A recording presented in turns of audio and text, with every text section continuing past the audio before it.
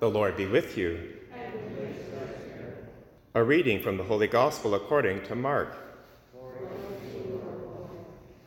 Jesus spoke to his disciples about the end which is to come. In those days, after the time of suffering, the sun will be darkened, and the moon will not give its light, and the stars will be falling from heaven, and the powers in the heavens will be shaken. Then they will see the Son of Man coming in clouds with great power and glory. Then he will send out the angels and gather his elect from the four winds, from the ends of the earth to the ends of heaven. From the fig tree learn its lesson. As soon as its branches become tender and put forth its leaves, you know that summer is near. So also, when you see these things taking place, you know that he is near, at the very gates. Truly, I tell you, this generation will not pass away until all these things have taken place. Heaven and earth will pass away, but my words will not pass away. But about that day or hour no one knows, neither the angels in heaven nor the Son, but only the Father. The Gospel of the Lord.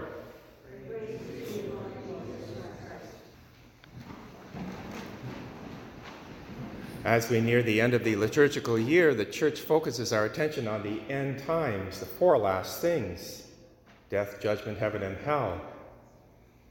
We have as our Gospel Mark chapter 13, but just a snippet of that chapter. And the problem is, if you just read today's Gospel, it seems very confusing. So let me bring it into a wider context. The entire chapter 13 in Mark's Gospel takes place on the Mount of Olives. Jesus is there with his four disciples, Peter, James, John, and Andrew, and the Mount of Olives overlooks the temple. The disciples say to Jesus, "Look at this building and the great stones that comprise it." And they're marveling over the temple. And Jesus says, right at the beginning of the chapter, "You see this temple, but I tell you, not one stone will be left on another. All will be torn down." And the disciples want to know, when will this happen? And Jesus spends the rest of the chapter basically outlining the answer.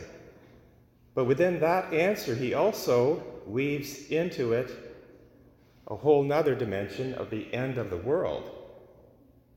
So there's basically two tracks of time going on in that chapter. Let me just now focus on today's gospel with that in mind. It says that Jesus spoke to his disciples about the end which is to come. In those days, after the time of suffering, the sun will be darkened, the moon will not give its light, the stars will be falling from heaven, and the powers in the heavens will be shaken. That little paragraph is specifically relating to the temple. The temple for the Jews was everything. It was the center of the universe. In fact, in the temple, if you were to go in, you would see embroidered on the temple veil planets and stars and constellations. The 7 lights of the menorah lamp symbolize the sun, the moon, and the 5 known planets. For the Jews, the temple was the whole cosmos in miniature, because it was the meeting place between God and man, the concentrated presence of God right there in the temple, in the Holy of Holies. So when Jesus says that the sun will be darkened, the moon will not give its light, and the stars will be falling from heaven, he's referring to the Roman army coming in and absolutely destroying the temple, and all of the large stones coming down like the stars, and the whole universe at an end, because for the Jews, that was everything, that temple. Now that's the one track. And when we get a little later down in today's gospel, then Jesus says, "Truly, I tell you, this generation will not pass away until all these things have taken place." Now, at that time, a generation was 40 years. Jesus was making this prophecy in the year 33 AD. The Roman army came in and destroyed the temple and the entire city of Jerusalem in 70 AD, which means that Jesus' prophecy came true. Within that generation, there was obliteration of the temple in Jerusalem. 1 million Jews died. It was terrible. It was an end of an age. Actually, the Old Covenant came to an end because there was no longer any temple sacrifices. And in fact, the temple has never been rebuilt. If you go to Jerusalem today, and you go to that very spot, you don't see a temple. You see a mosque. That's the degree of the tragedy that happened, that Jesus prophesied about in today's gospel. The second tract, though, he says, heaven and earth will pass away. Now that's the end of the world. But then he says, about that hour or day no one knows, neither the angels in heaven nor the Son, but only the Father. Jesus is speaking in his human nature. He does not know the hour, but of course he's also divine, and in his divinity he does know. The good news, though, in this gospel is right at the center. Here's what Jesus says. Then they will see the Son of Man coming in clouds with great power and glory, and he will send out his angels and gather his elect from the four winds, from the ends of the earth to the ends of heaven. Who is the Son of Man? It's the actual reference back to today's book of Daniel in the Old Testament. In that chapter 7, although the first reading today is chapter 12, but if you were to look at chapter 7, Daniel has a vision of the Ancient of Days with thousands of angels and saints around him, giving him glory. And then one like the Son of Man comes to the Ancient of Days, and the Ancient of Days, who is God the Father, confers on the Son all kingdoms forever and ever, all power and glory. So Jesus now is claiming that title, Son of Man. He is the Son of Man. And what he's telling us is that at the end of our world, whether it's our death, in which we will have the particular judgment, or the end of time, the Son of Man will send out his angels and gather the elect from the four winds. We are the elect. That's the good news. And it's not because of something that we deserved or did by ourselves. We were brought into the elect through our baptism, a great glorious sacrament. And so long as we maintain grace, sanctifying grace, and we cooperate with that favor of God, then the Son of Man is with us. And he's actually here today, right now, especially in the Eucharist.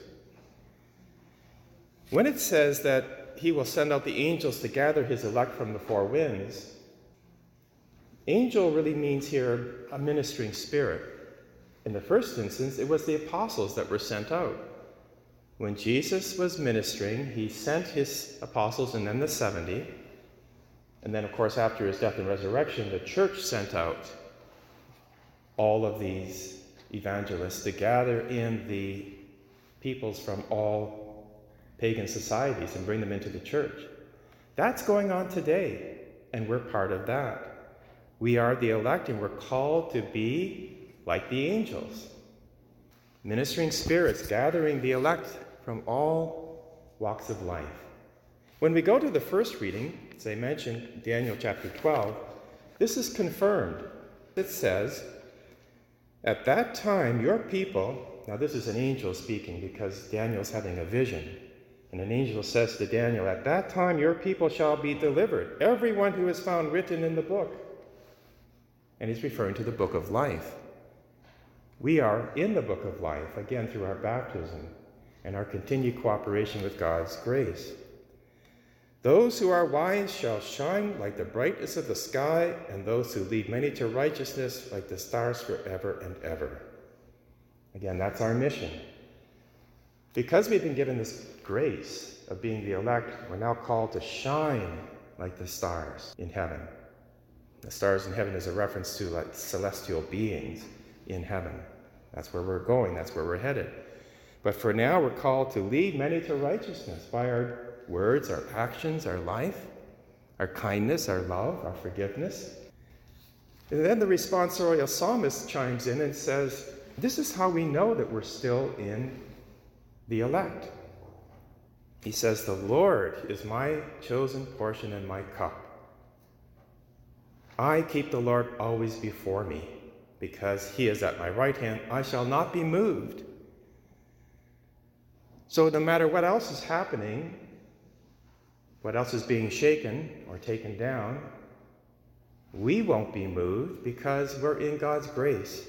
And we have God's Spirit in us, which gives us that security and peace that God will bring us with him into eternal life.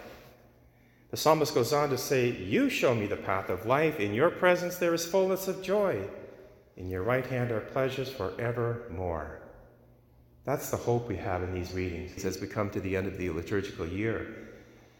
Now, if you were just to read the gospel, it would seem frightening, all these images of destruction. But it's actually good news. This is a hopeful message. It's confirmed in the second reading from the letter to the Hebrews. It says, "By one single offering, Christ has perfected for all time those who are sanctified." What is that one single offering for all time?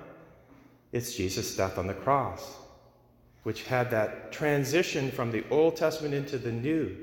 Remember what Jesus said, "Destroy this temple, and I will raise it up in 3 days." So he's making the transition from the physical temple that was destroyed by the Romans in 70 AD, and now he has raised the temple up in his body, which is the church, which is us. Again, good news.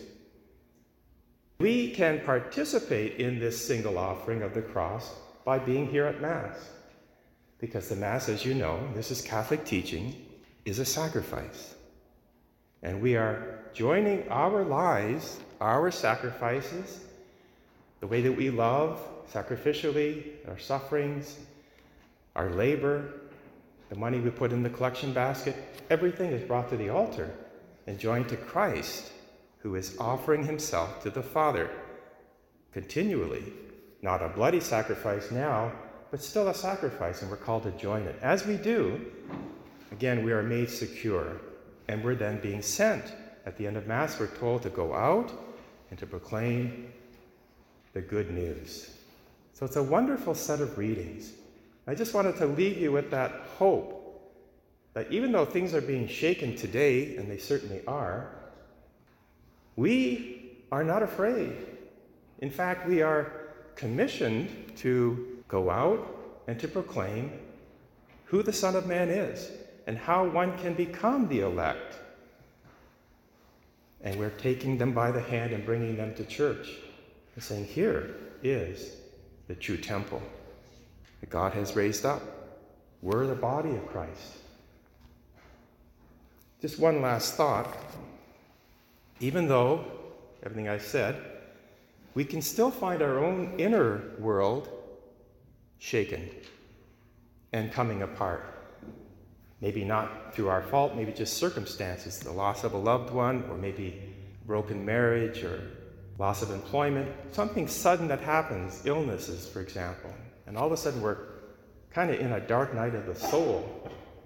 So even though we can experience that inner cataclysm of the heart, we still know that God is with us. And the promises that he made in today's gospel are meant for us, so that we are not fearful. Rather, we join our sufferings and our sacrifices to Christ, and we are hopeful, and we are secure, and deep down, we're at peace. That's the joy of the gospel. That's the good news.